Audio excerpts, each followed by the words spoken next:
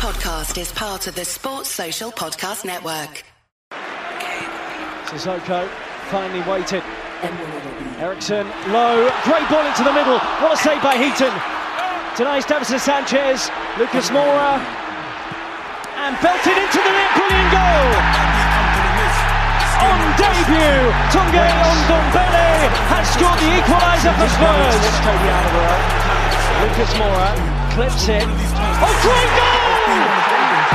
Stephen Bergwijn has arrived in North London. That is absolutely incredible on debut. Aurier! What a finish for 3-2 from Serge Aurier! First time here to Son. Kane. Good area for Spurs, and Kane's not afraid to shoot. Wow, what a goal, Harry Kane! That is exceptional. Lamela, who will try and place it. Wonderfully taken by Eric Lamela. Never afraid to take on a shot, and with good reason. Terror in the Burnley back line, and Son breaks forward. Oh wow, what a run! Heung-min Son from inside his own half has scored one of the best goals of his Spurs career. Good evening, welcome to another live stream from New Spurs Order, another podcast. I'll be your host today, X-Pac. Okay, Owen, I haven't been here for a few weeks, but yeah, these are dark times. I thought I'd try and show face, and I'm joined today by none other than Booker T himself. How are you doing, sir? Yeah, I'm good, bro. Good, bro. Always good to be on the pod. Always good to have you on here as well. It's been a minute since you've been on. Nice prime period for you to give your hot takes on the current state at the Lane. Yeah, it's crazy. So, touching upon that, we thought we'd probably end up going into this in quite good spirits. We had the game on the weekend away at Man City, which according to last week's pod, no one was really too optimistic about. Everyone thought we were going to get packed in. But sure enough, we put in a really good performance after some slight tweaks from Conte. And not only that, we came away with a last-minute win after actually conceding the equaliser in the 90th minute as well. So credit bravery and props to Spurs just for that win. And then we kind of have that as a momentum shift going into the midweek game, which we've just played. I see Tobes covered the Man City game on the main podcast earlier on this week. So we're just going to pretty much skip over it due to the events which transpired yesterday at the time of recording. So we got to get into it, haven't we? Yeah, man. Tops, I guess initially, what did you think of the lineup and what were your expectations going into our game away at Burnley? I mean, the lineup, I assumed it was always going to be an unchanged team. I felt like the confidence from the team winning away at City was always going to be a reason for him to just keep the same 11 bods in the lineup. Even though Burnley's a difficult one away from home in the league. They're not doing too well in terms of their position and how they perform this season. But again, you perform like that against City, there's no reason why you shouldn't be able to perform to a similar vein against one of the poorer teams in the league. But I was probably asking for too much. You think, I mean, yeah, you would think after you've beaten one of the best teams in Europe, arguably best team in the league, that you could go away to Burnley, who are in the relegation zone, albeit with it being a hard game for us usually and traditionally. The weather, not so great. The weather actually probably reflected the streams we had to watch the game on because the game wasn't live. I think it was originally a 3:00 kickoff when it got postponed. Then moving today, no one picked up the rights for it. Fair enough. It was ironic because we were all quite happy that the game got postponed on the day because we had a lot of injuries and we didn't really fancy our chances even then. So, with the additions in January coming off the back of a win against Man City, spirits probably couldn't have been higher. Now moving on to the first half. Um, how did you break that down? It was a bit of a drab first half. You The didn't first even need a good stream to kind of see what happened. Yeah, the first half wasn't a great one. I kind of felt that it was a bit bitty. I felt that there were moments where we were popping it around, trying to keep the ball. In moments where we weren't really controlling, we were almost kind of breaking the lines, and then as we broke some of the lines, like sometimes we were able to try and catch them out. But again, Burnley being a proper Brexit team. 4-4-2, two banks of four, very happy to sit in and make it very difficult for us to play. And then when they've got the chance, they kind of, give and go, and they're hard runners, hard tacklers. And really, to be honest with you, there weren't that many chances in the game in the first half. And there was a moment at the end where Son probably should have, if he had made his decision quickly or quicker, could have easily played in Kane for at least a shot on target before the first half. But again, the first half was really 50-50. I felt like we had probably the lion's share of the possession.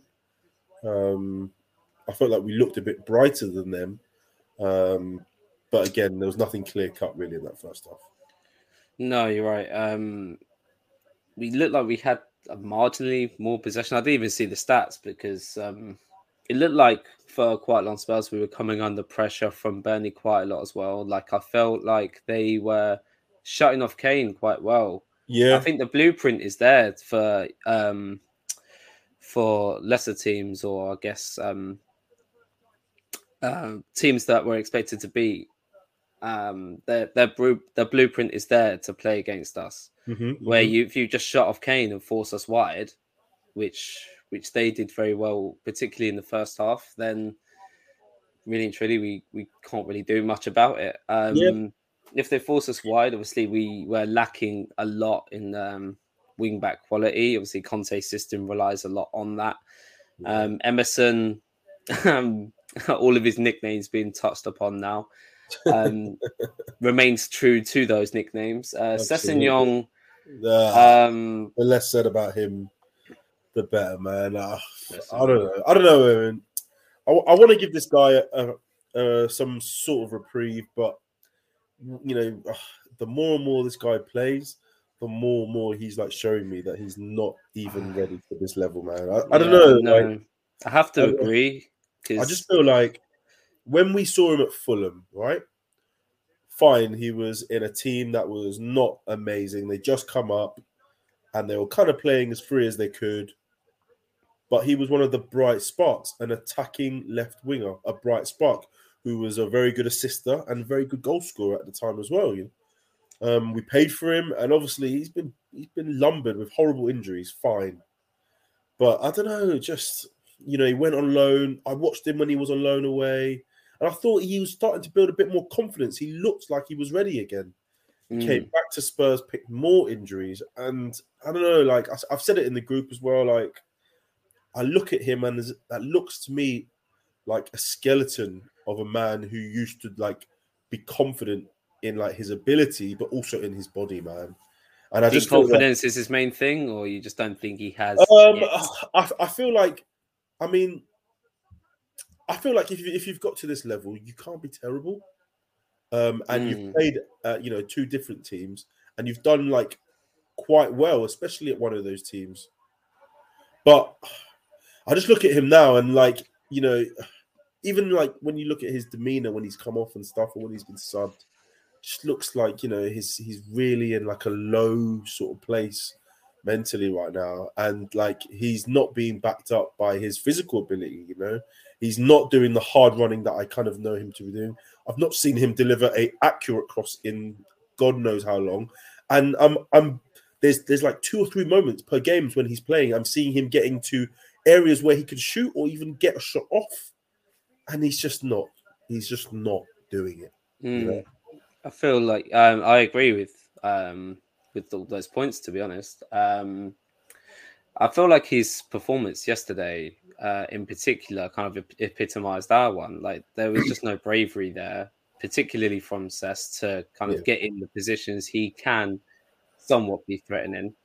In terms of attacking space in behind in particular, you didn't really see it that much. There was a few times, I guess we're out of sync with him as well. So there was a few times where he actually got into a good position. He put in one really good ball across the box, and there was just no one there at the front of the post to attack it. And there was just this one defender from Burnley just standing on the edge of the 6-yard box to sweep it up.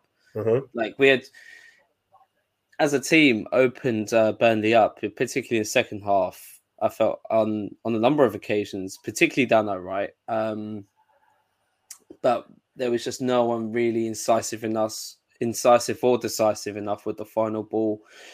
There was no bravery to attack space or do anything. But yeah, obviously the first half, pretty much covering that. We had Bentancur come off at half-time due to a nasty injury, which was partly caused by him getting spun quite badly. On the halfway line. I don't know who done it, but it was Josh Brownhill.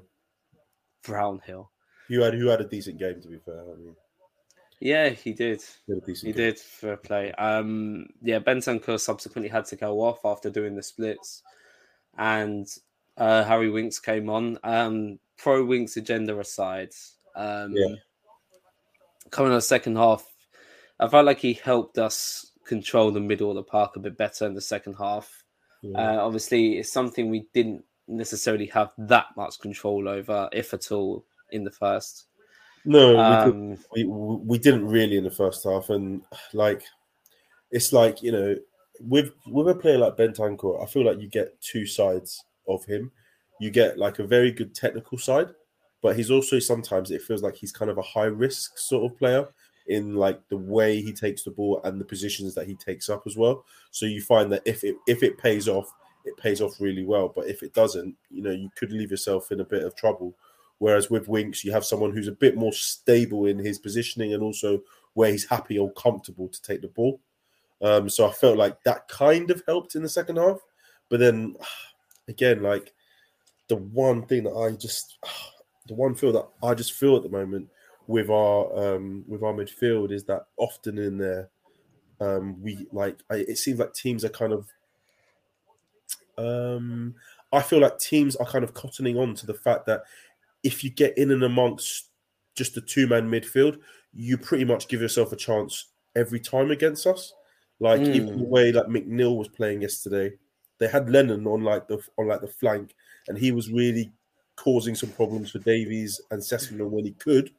But the way that they had Cork, Brownhill, and McNeil, it was almost as if like they always had an extra man in there, and then that's why they were able to, you know, do, you know, nice little triangles and pick out pockets of space to get the ball to Weghorst, who again, he was actually quite well. He wasn't good, but he just caused a few problems yesterday. You know? Yeah, I wanted Weghorst.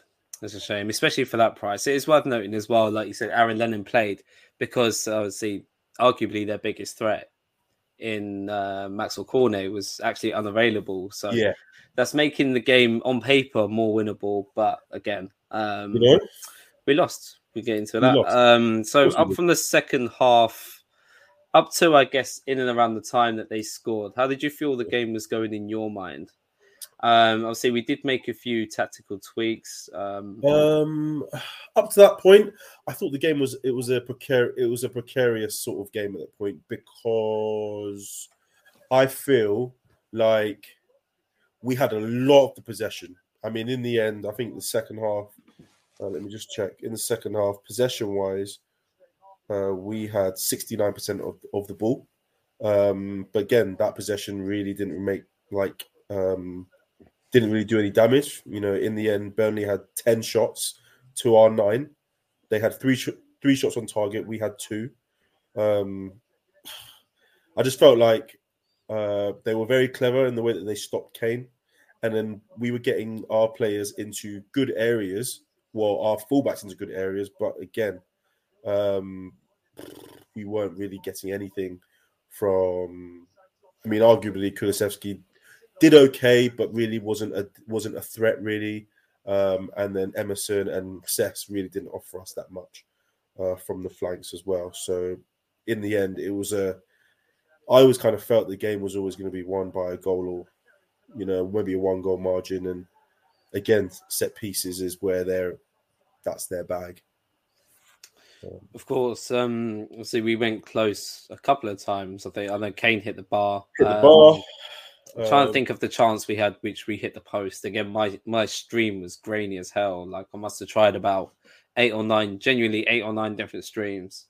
So yeah, there's pockets of game missed, but for sure, from my perspective, the tweaks we made. Obviously, Winks had to come on by force.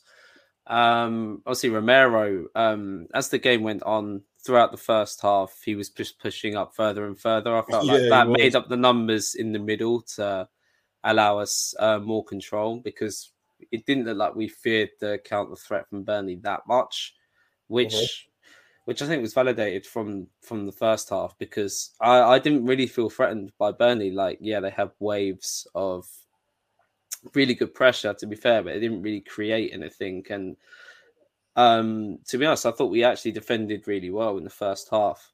Yeah. So Romero, obviously, just trying to make up the superiority numbers in the middle, was helping us create some openings and obviously keeping control. Obviously, we took off Emerson and then moved Kulusevski to right wing back, and then Lucas Moura went up top, which I thought was a good tweak, only in the sense of Kulusevski actually looking like a threat at right wing back. Or effectively, it would have been right wing, right? But we just had so much possession. Kulusevski could just stay high up on the right. He looked like our most threatening player, in my opinion. And the amount of space he was getting looked like it was working. Of course, unfortunately, Lucas Moura couldn't capitalise on the space he had. He done fuck all, to be honest. But I appreciated that tweak from Conte. I thought it was positive. But then it felt like only soon after that, when we were really, really in the ascendancy, really starting to kind of get into a rhythm and be braver, is obviously when we conceded a free kick on our left-hand side. Was it Sessegnon that conceded the free kick as well? It was Sess, yeah. It was a bit of don't know, man, just very silly. These sort of fouls are kind of avoidable because, and the reason I say they're really quite frustrating is because first of all, that this is a team who's very good at set pieces. So you're going to try and eliminate the opportunities for set pieces. You know that we're not great at defending set pieces. Is that a Wolves goal? It is a Wolves goal. I noticed you pause as that went in. Unfortunately, I wish we were recording this at a slightly different time, because by the time we finished, we might have been able to replicate what Touchy Gooners did yesterday. Like, fair play to them. I think it went live pretty much immediately after our loss. Yeah, they did, yeah. So I was saying, it was an avoidable really situation, because we know that they're good at set pieces. We're not very good at set pieces, and in a game as precarious as it was, you don't really want to give them any opportunity. So you could arguably call that even agreed. I could arguably call it a mistake. So all this sort of stuff. I know people say, it's a free kick. We need to defend the free kick. Again, you don't have to defend a free kick if there isn't a free kick to give away. Before our ops get there as well, unfortunately, yes, Romero did get dunked on quite badly at the back post. He got dunked on as well. Like, he got properly dunked. I mean, and what pissed me off about that is that when I watched part of the game back this morning, he didn't even look like he knew that Ben Mee was behind him. No, I think he looked and saw him there a couple of times and just kind of hoped that the ball didn't quite go as far to the back post, and he could just then make up for it by trying to put him off. And he got really close to him, to be fair, in the end, so jumped pretty much right up with him. But Ben Mee was just there first. He got properly. He knows his set pieces. Yeah, so, he does. He does. I mean, that's it's a frustrating one. And in the end, we kind of just petered out. I mean, Oh, Yeah, we like, huffed and puffed, didn't we? Obviously, Bergwijn came on effectively left wing back, left wing, whatever it yeah. is. He came on the left hand side for Sessegnon, and we pretty much just overloaded the attack and huffed and puffed to no avail. To be honest, like, did you at all even feel like we would even get a goal? Well, no. In the last couple of weeks, I kind of felt that we've kind of been going a bit harder in the last sort of 5-10 minutes and giving ourselves like an opportunity to score goals. But again, like a team like Burnley, who are very happy to sit in, very well coached in their structure. It just looked like it wasn't going to happen. And you know what, like in games like that as well, I hate to say stuff like this, but it's games like that I just feel that, like you said, we just need someone who is happily creative to take a risk to try and open them up. Like it's all very good being like a functional sort of a team under Conte, where we use our automation and we use our fluidity in the front. Is that 2-0? Bloody hell. No, Bloody hell. Where we use our CTE. automation in defense and our fluidity up top to create and score goals and create chances. But games like that, you just need someone who's happy to take it in between the lines, who's comfortable to turn the defense or midfield the other way and just open them up, And I just feel like at the moment, maybe that's a kind of player that we're missing. But again, yeah, like as the game came to a close, it just didn't look like there were going to be any late bits of drama on our front, to be honest. Yeah, I mean those creativity issues don't look like there's going to be a solution to those, especially from the middle of the park until the summer, minimum. So absolutely, this is something we're getting used to. Obviously, we seem to set up in a way where we're much better at playing teams that come onto us. Yeah, it's a very strange one, isn't it? Like it's insane. Obviously, following on from that, I saw a weird so. We haven't won a game within 90 minutes since December in the league either. So it kind of shows how unproactive we have been. I think playing in this way does play to our strengths, but honestly, we just haven't been brave enough, to be honest. Yeah. It definitely feels that way. Which is a shame. So obviously, we were obviously very dejected and frustrated afterwards. Especially the fans that travelled to the game for 4-hour train journey. I'm hearing, which is a bit mad. Shout out, brother Tobes, doing the Lord's work. He's been local in the trenches. Fair play. Fair play. Reflected in our manager, Antonio, at the end of the game. Unless you're living under a rock, you would have seen his comments as to say, Spurs have to maybe consider my position. Maybe I'm not as good as they thought, but I want to help Spurs. One of his quotes seemed to, I guess, point towards the players. He says he's open to every decision. He's too honest. He's too honest to close his eyes and continue in this way and take his salary. Another quote, just to reel it off quickly. Obviously, I know it was probably me and you who were probably one of the most vocal in the group chat following Conte's comments. The other one of which, more pointedly, the players are always the same. The club changes the coaches. The players are the same, but the result doesn't change. I'm too honest to accept this situation. He's an honest guy. He's a nice guy. Yeah, he is. He's an honest guy. He's an Italian man. He's gonna say how he feels. He's gonna let him know straight out off the bat exactly. And I don't know what was how did you take it? How did you take it? Oh God! All right. I'd say that it was like he's obviously frustrated in the moment. We were pre-warned about this, to be honest. Once he loses, he pretty much flips his lid. He does get emotional, but at the same time, it's different. There's losing the odd game. There's losing 2 games in the space of 6 or whatever, and then there's losing 4 out of your last 5. Yeah, absolutely, absolutely. Yeah, I think he's obviously got over emotional at the time, but at the same time, where he may not try and resign off the back of this result, I think he may try and resign. Obviously, if we lose a couple more matches, his comments on the players always being the same isn't entirely true. Maybe for previous managers, yes, but the last two windows we've had a revolving door of departures, which has been a bit mad. And who knows? It will be a case of what happens in the next game that could determine what happens with him. Because if he tries to resign, Levy, I understand. If it's like any normal working place, he can't always just say no. Yeah. He can just always say no. I think Conte has to hold a bit of corn as well, to be honest. Well, he signed up for this. Do you know what I mean? Like, it might have been a bit worse than he expected, but he still signed up for it. You still signed up for it, man. Exactly. He knew we wouldn't be fiercely competitive right off the bat.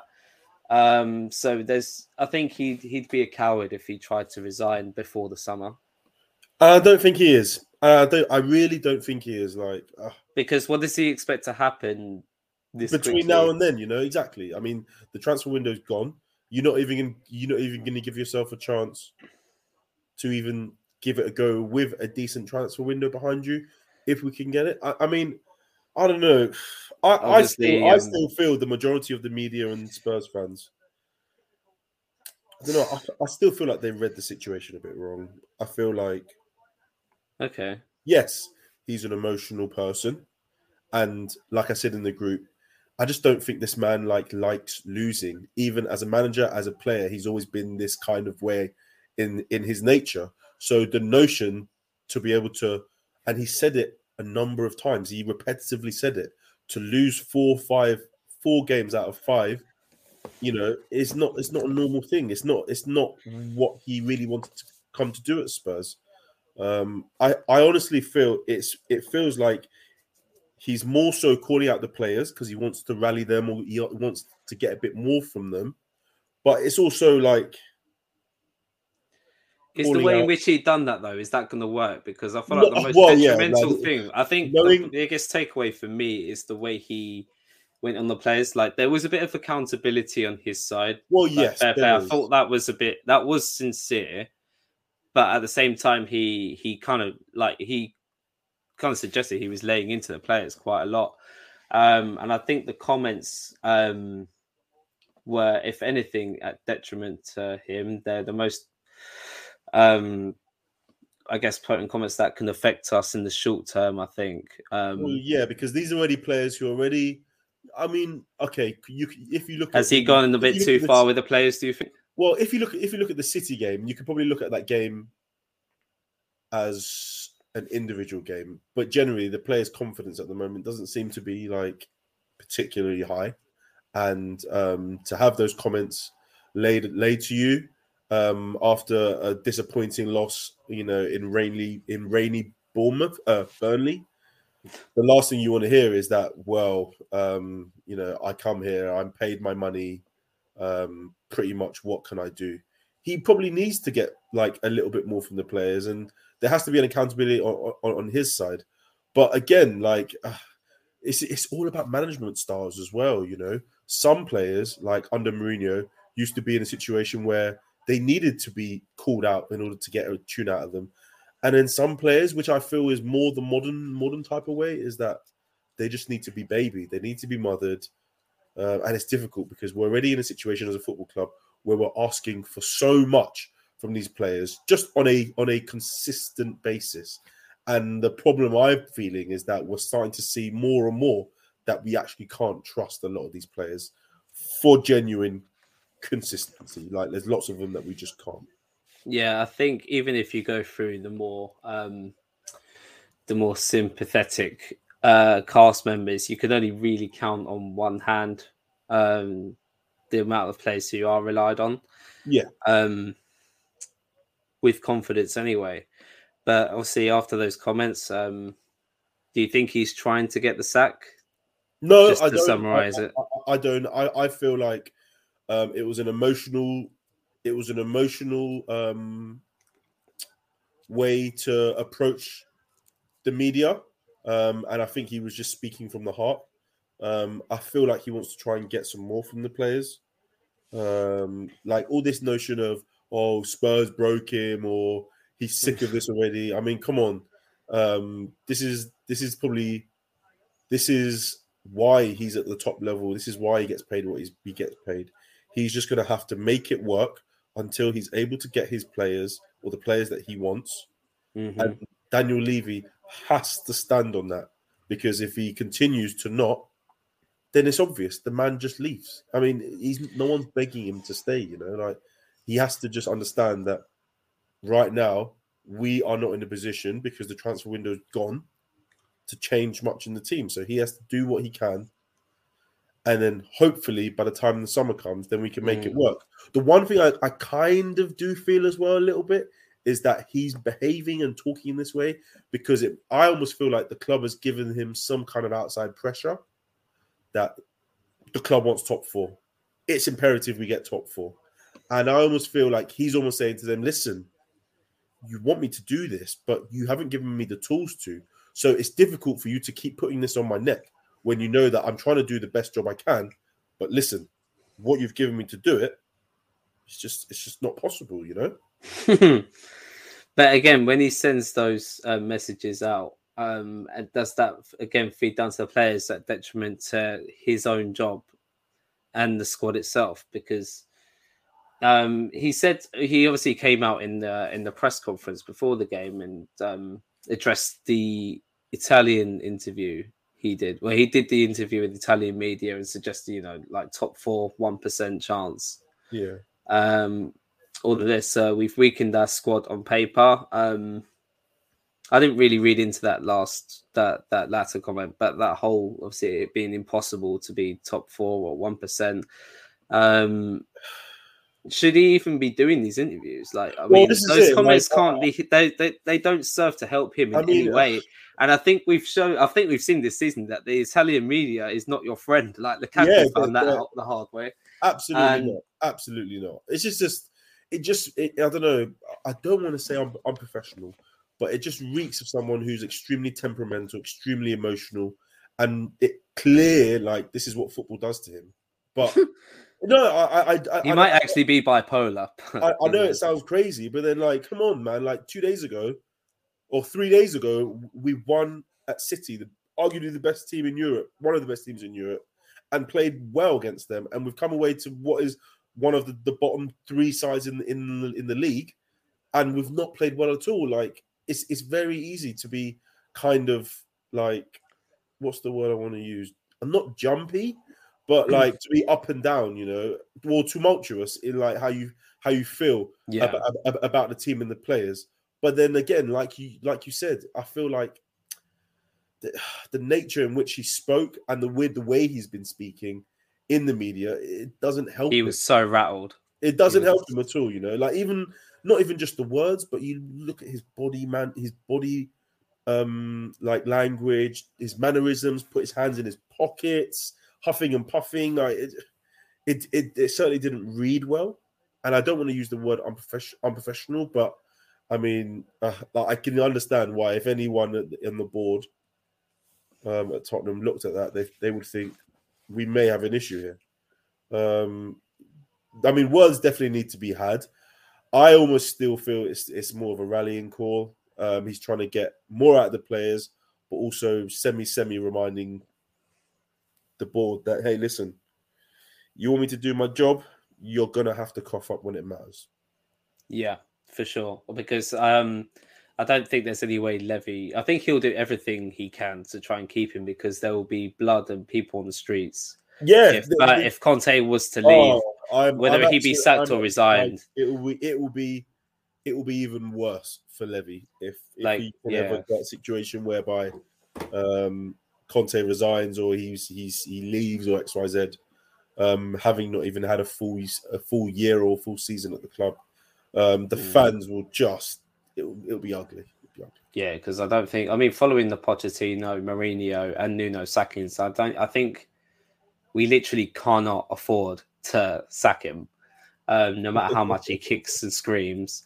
And we can't let him resign either. Like, you can try and hand it in, but Levy could, like, with the resolve he showed with the whole Kane saga in the summer, like, he just can't let him leave.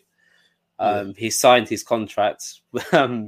He's got the option of the other year. He can resign then, but after 18 months, within the 18 months, he's going to have to hold it at the very, very least until the summer. And then we'll have to see on what agreements or disagreements he has with Paratici. But again, that's for another time. As for the short term, obviously we have got another game coming up soon.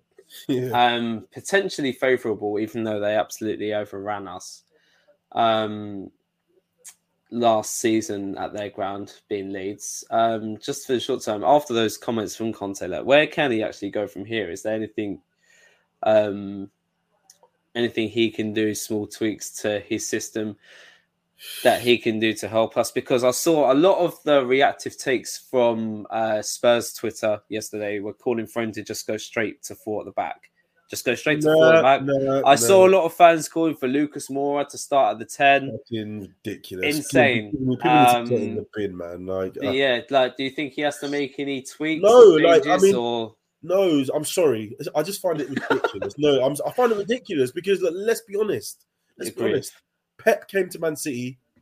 Did he adapt any of his tactical sort of, like,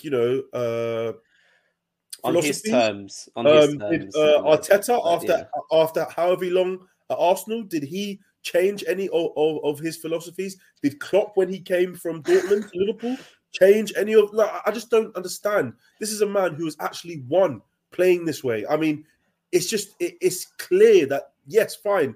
Whilst he's not particularly adaptable, he has played and won consistently the way he has done so. So why are people suddenly saying, "Oh, because he's not got the players through it"? Like, do people really want to see Emerson in a back 4? Do you really want to see Højbjerg in a middle, in like a middle 2? Like, honestly, do you want to see Lucas on the wing?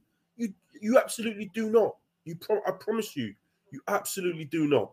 So this notion, change it because last time we actually had a manager who had a philosophy and he didn't even have the fucking balls to stick to it. Look at where it got him. It got him the sack. Fucking Nuno. No, again, I'm not hearing it. I'm not hearing it. We've got Dyer playing well. We've got Romero playing well. We've got Bentancur. No, I just feel it doesn't make any sense for him to suddenly, all those years of playing and doing well at this level, to suddenly just disband his philosophy because Emerson Royale can't play in a back back fucking 5, or Højbjerg can't play in the middle. Come on, man, get a grip, man. I've been thinking about Romero recently, and obviously he's world class. He's looking to be he's on the precipice of world class. I'd say he's got a high ceiling, I feel, but he's a top 10 he's been caught. I think he's been caught out recently, especially against teams who are good at crossing. So Southampton, maybe not so much against Wolves because those were just cataclysmic errors, right? But again, against Burnley, I put it down to him having to play with Sanchez at first, but it looks to be a bit suspect from crosses, so obviously I have to keep an eye on that. But I guess none of our centre backs are ever going to be perfect. No. So obviously coming into the Leeds game, would you make any tweaks to the lineup, if not the system? Obviously, you didn't make a change to the system, and are you confident? Obviously, Leeds are a team that will come onto us in a similar way to Leicester and Man City. So they're in.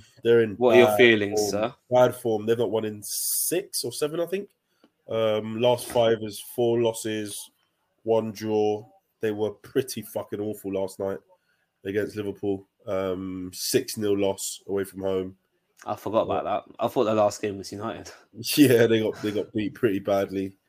Mm. 6-0. This sort of game, as we know, Bielsa ball is chaotic, and I feel like, if anything, we should lean into that nature. So try get players who we know can get them in transition. So Son, maybe get Lucas in there, definitely get Reguilon in there. They almost like chaos ball, the up and down in a football match, almost like a basketball match. Højbjerg seems to perform adequately in these type of games as well. Yeah, where energy is quite high. So yeah, I mean, a few tweaks here and there with the team, but definitely I'd like to see Lucas maybe start. you want to see Lucas start? Well, because this is the No sort way. of game. This is No the sort way. of game that he would kind of. Do you remember how much he drowned in the game early on in the season? Yeah, to be fair, actually. At home. Be fair, he did actually. It was horrendous. I'm you know what? I'm really liking Kulusevski at the moment. Like, yes, he was quiet, Yes. but do you know what? What am I even saying? Nah, Kulusevski's got to start. You've got to get Lucas on earlier though, and get him playing in that sort of wing or centralish area where he kind of is good at transitioning the ball. But I'm liking Kulusevski at the moment.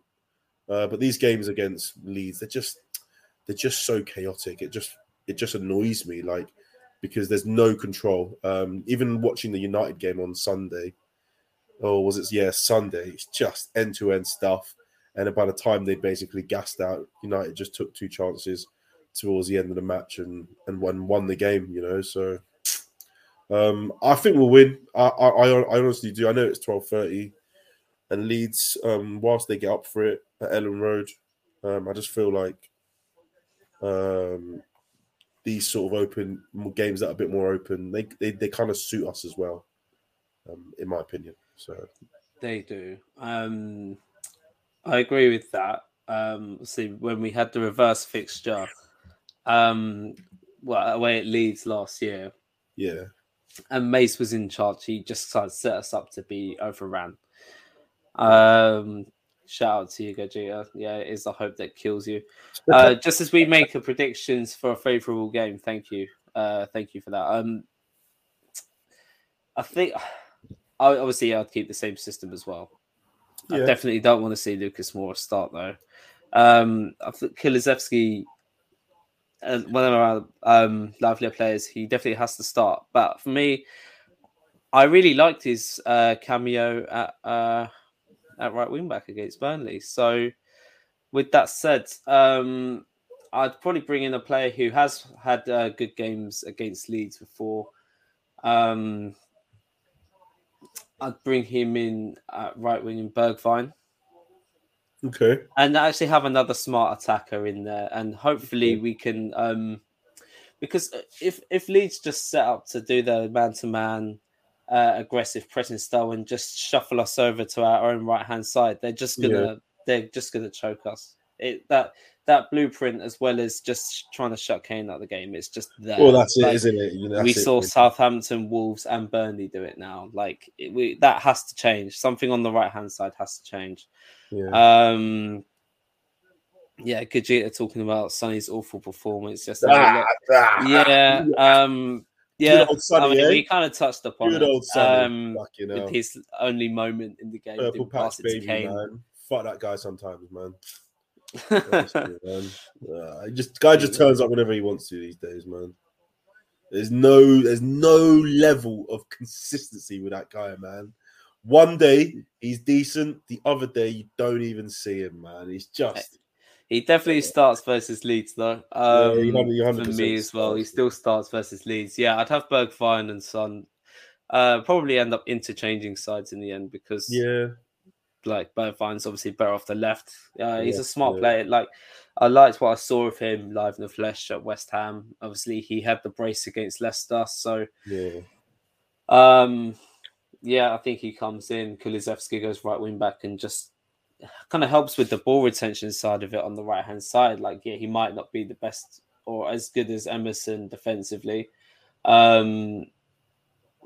But we've got to change. We've got to change something. Other than that, Reguilon has to come in. He's got to come in. Because, I mean, why would he travel and not play yesterday? I don't know. That was a sketchy one. This is what I was thinking with Conte. was thinking he might have been thinking to bring him on when it was 0-0, and then when it went 1-0, he just thought he'd bring on someone he sees as a striker in Berg 9. But that would be my only thought process as to that. That would be my best guess, anyway. I don't even know if he was questioned about that in the press conference. Actually, I think I don't think he was. I looked at the transcript. That press conference was a bit too chaotic to get a Reguilón questioning, but I think sure he has to start. There definitely has to be some change. Definitely has to be some change with regards to the personnel. I was looking on Twitter today, and I came across. Well, shout out to the Extra Inch, Bardi, Nathan, and Windy. Always listen to their stuff. There was a spreadsheet that I saw that was coming about that came out that said something about Conte's players not performing well, or Conte's teams not performing well when they've had more or less than 5 days rest, and the likelihood of winning games when we've had more than 5 days rest is pretty much very close to 3 points at like 2.7. I've noticed that, especially Kane and Son's performances seem to shoot right up after they've had a rest. But then games, to an extent as well. Generally the rest. But then games when we haven't had 5 days, or we've had under 5 days sort of prep, our average points per game is like 1.2.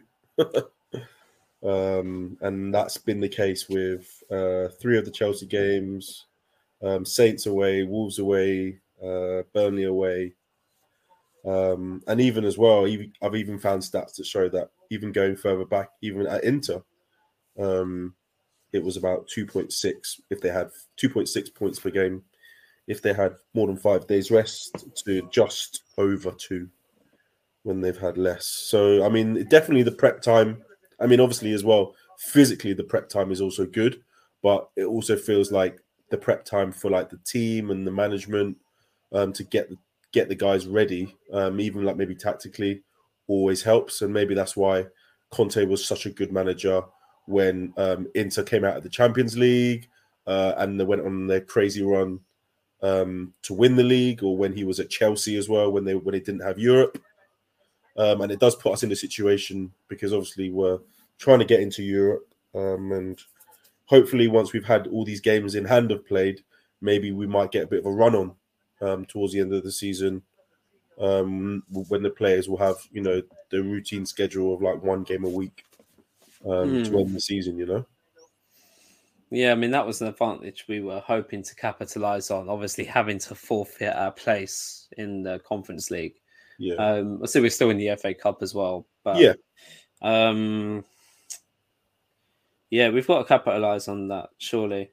Just looking at our fixtures, obviously we've got Leeds on Saturday, so obviously the day of audio release. So if you're listening to this on the day, then obviously later today is the game.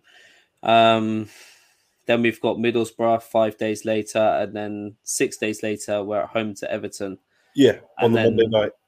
5 days later we're playing Man United away. So yeah, crucial set of games. Crucial games coming up for sure.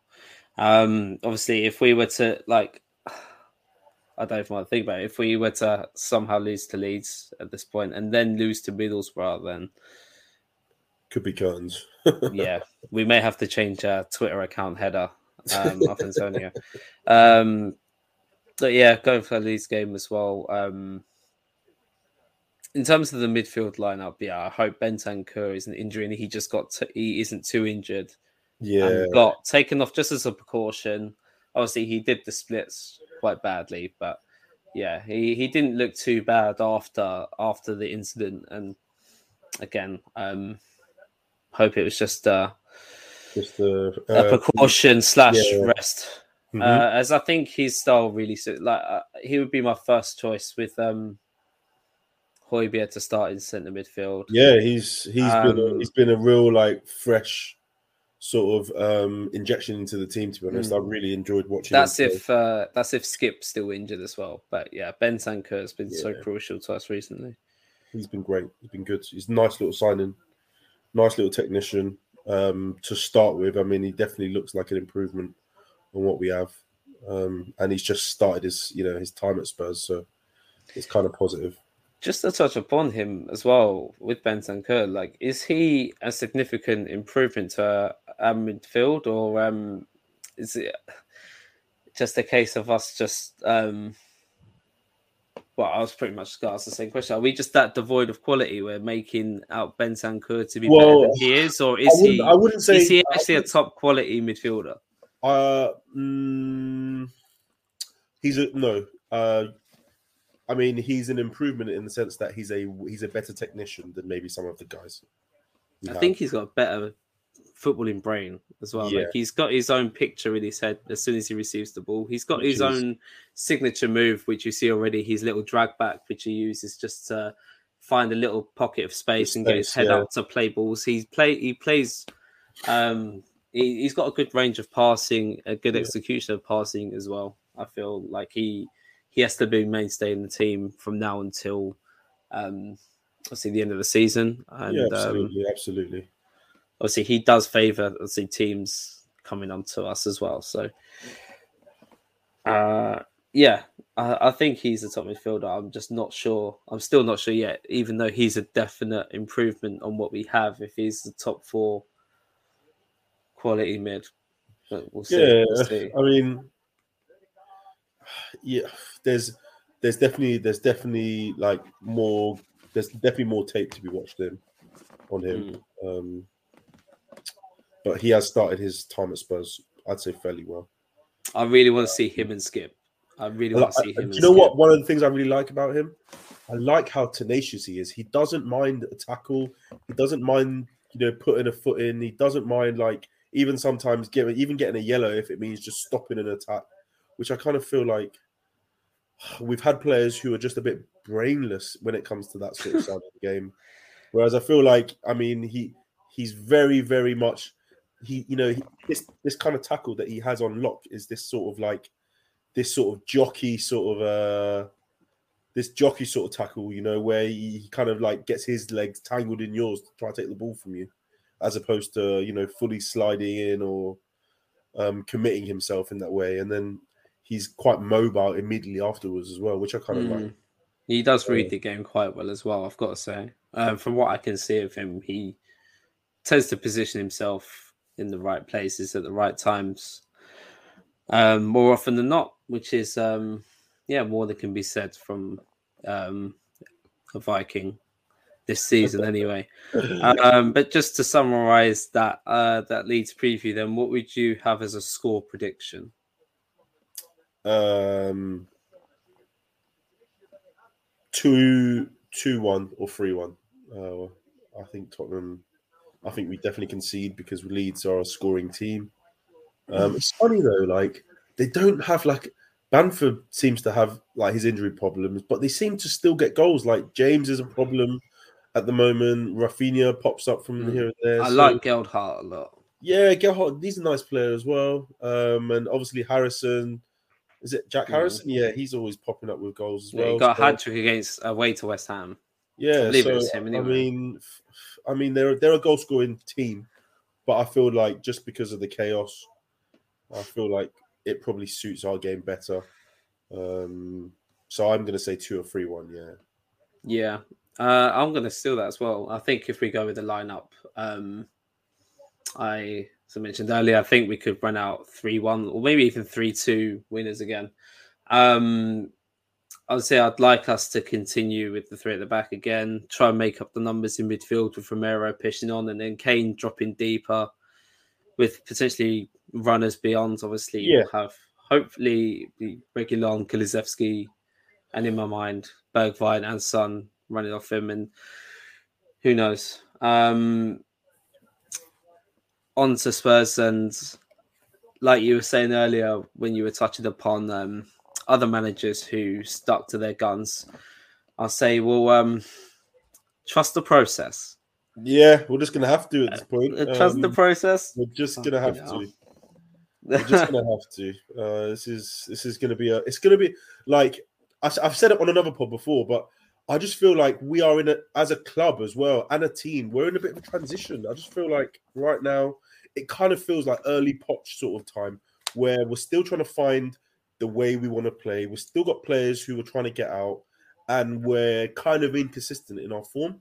And I just feel like we just need another window to kind of refresh, bring in more quality, remove some of the rubbish. And then we would have had a decent preseason where we know that, okay, this is how he wants to play. This is how he wants us to operate. And then I think it will soon click. It will. It's just now the inconsistency must be so frustrating for him as well. Like knowing kind of manager he is, how much of a competitor he is as well.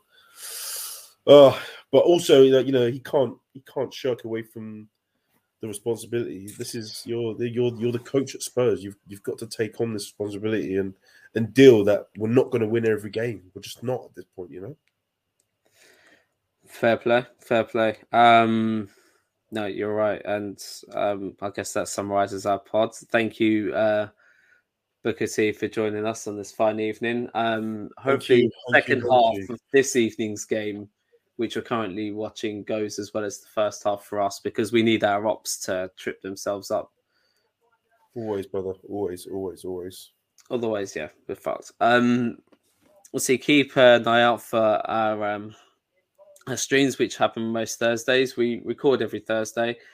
The audio form comes out every Saturday. Keep a lookout for that. And obviously, we've got the Touchline 5 games now, which are in full swing. So if you want to get involved, hit up the New Spurs Order account.